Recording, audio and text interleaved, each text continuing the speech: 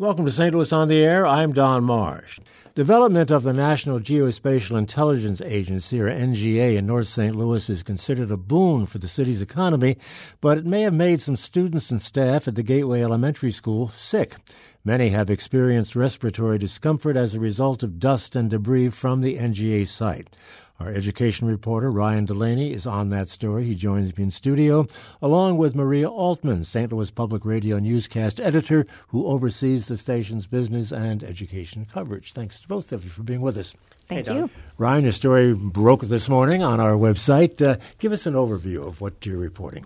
Yeah, I spoke to about a dozen in all, parents, staff members, and volunteers in the Gateway School complex, which is three schools in one building that educates about 1,000 students. And through that reporting and a mix of open records requests through city and state agencies, we found that we're comfortable saying a couple of dozen students and staff experienced respiratory problems over the course of a few months in late fall and early winter while demolition work was going on. That was in conjunction with the NGA and at the site of the former Pruitt-Igoe School, which directly abuts the school's campus. Is there any idea as to what exactly the contaminant is that might be causing this problem? The big thing is just dust and dirt in the air. This material that was brought from the NGA site and placed on the Pruitt-Igoe site for storage is, according to city and state officials, not contaminated. It's been tested and is free of any lead or asbestos or other hazardous materials. Any contaminated materials were taken off-site and to a waste facility. This material is considered clean fill in the construction world, so it's mostly concrete slabs. There's bricks, a lot of rock, and just small pieces of dirt.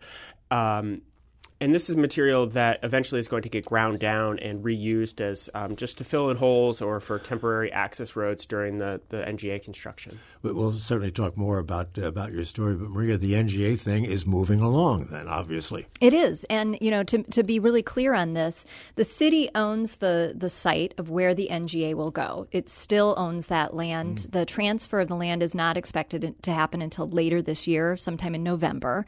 And so what Ryan's story is addressing is the fact that some of the debris from the NGA site, where the city has leveled, former homes and churches and a few businesses, some of it came over to what used to be Pruitt-Igoe, land that is now owned by developer Paul McKee and happens to be next to the Gateway Elementary School. Paul McKee's name is certainly attached somewhat to this NGA site because he owned a lot of the property in what is now going to be the NGA facility when it goes up.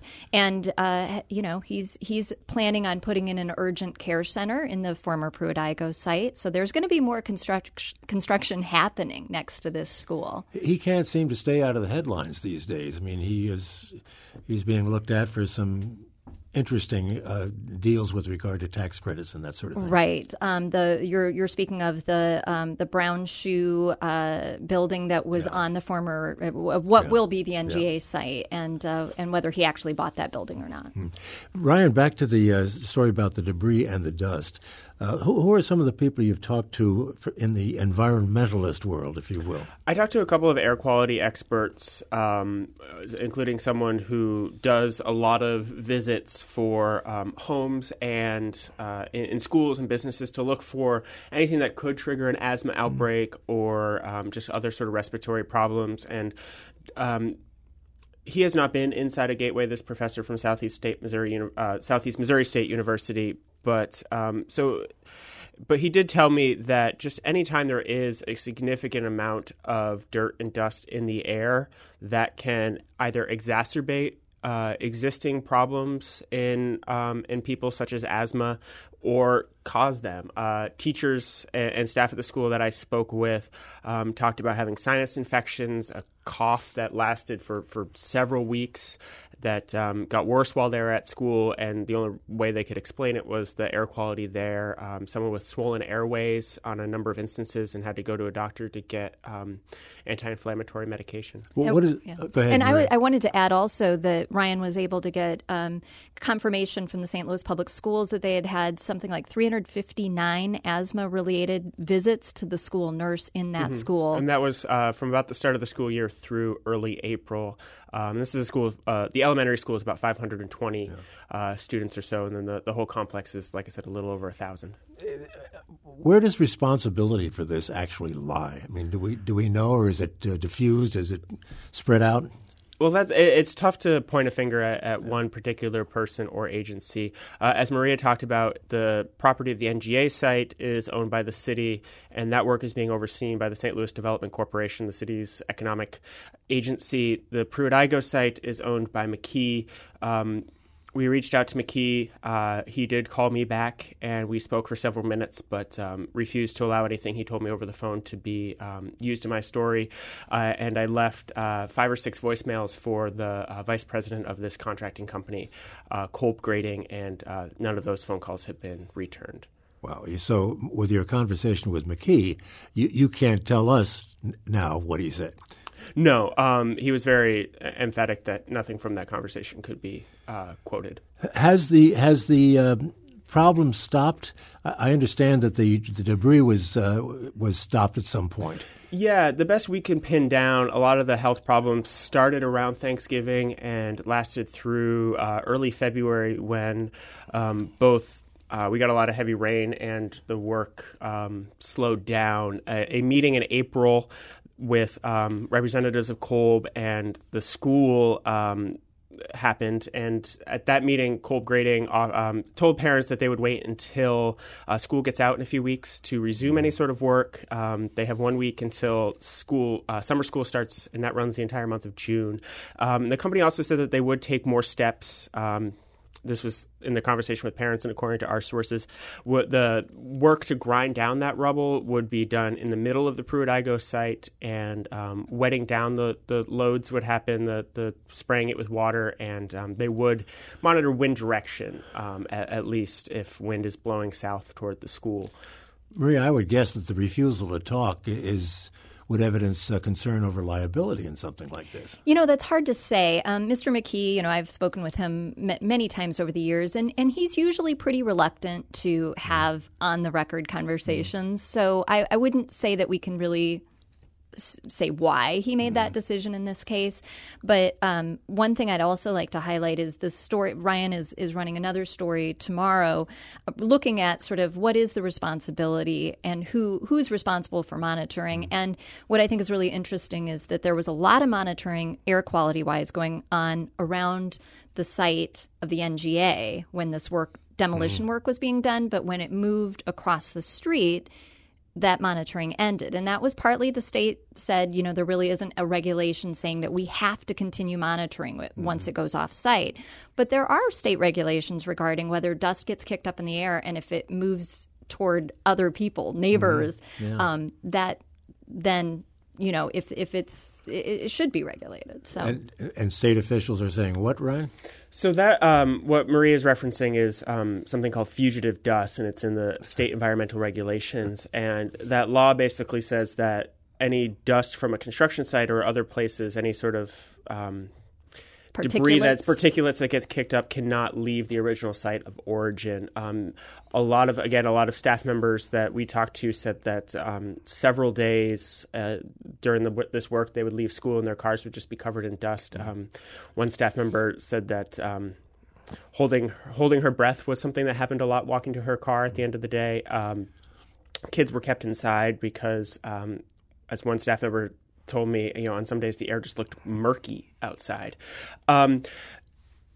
That law, that fugitive dust law, is difficult to enforce. The Department of Natural Resources told me, just because a complaint has to be logged with them, and then inspectors fairly quickly have to get there and visibly see either dust or see it leaving the site. DNR told me that their regulators never visited the site, that they did not get a complaint. The city health department did go out to the site in early February, but they conceded that it had recently rained.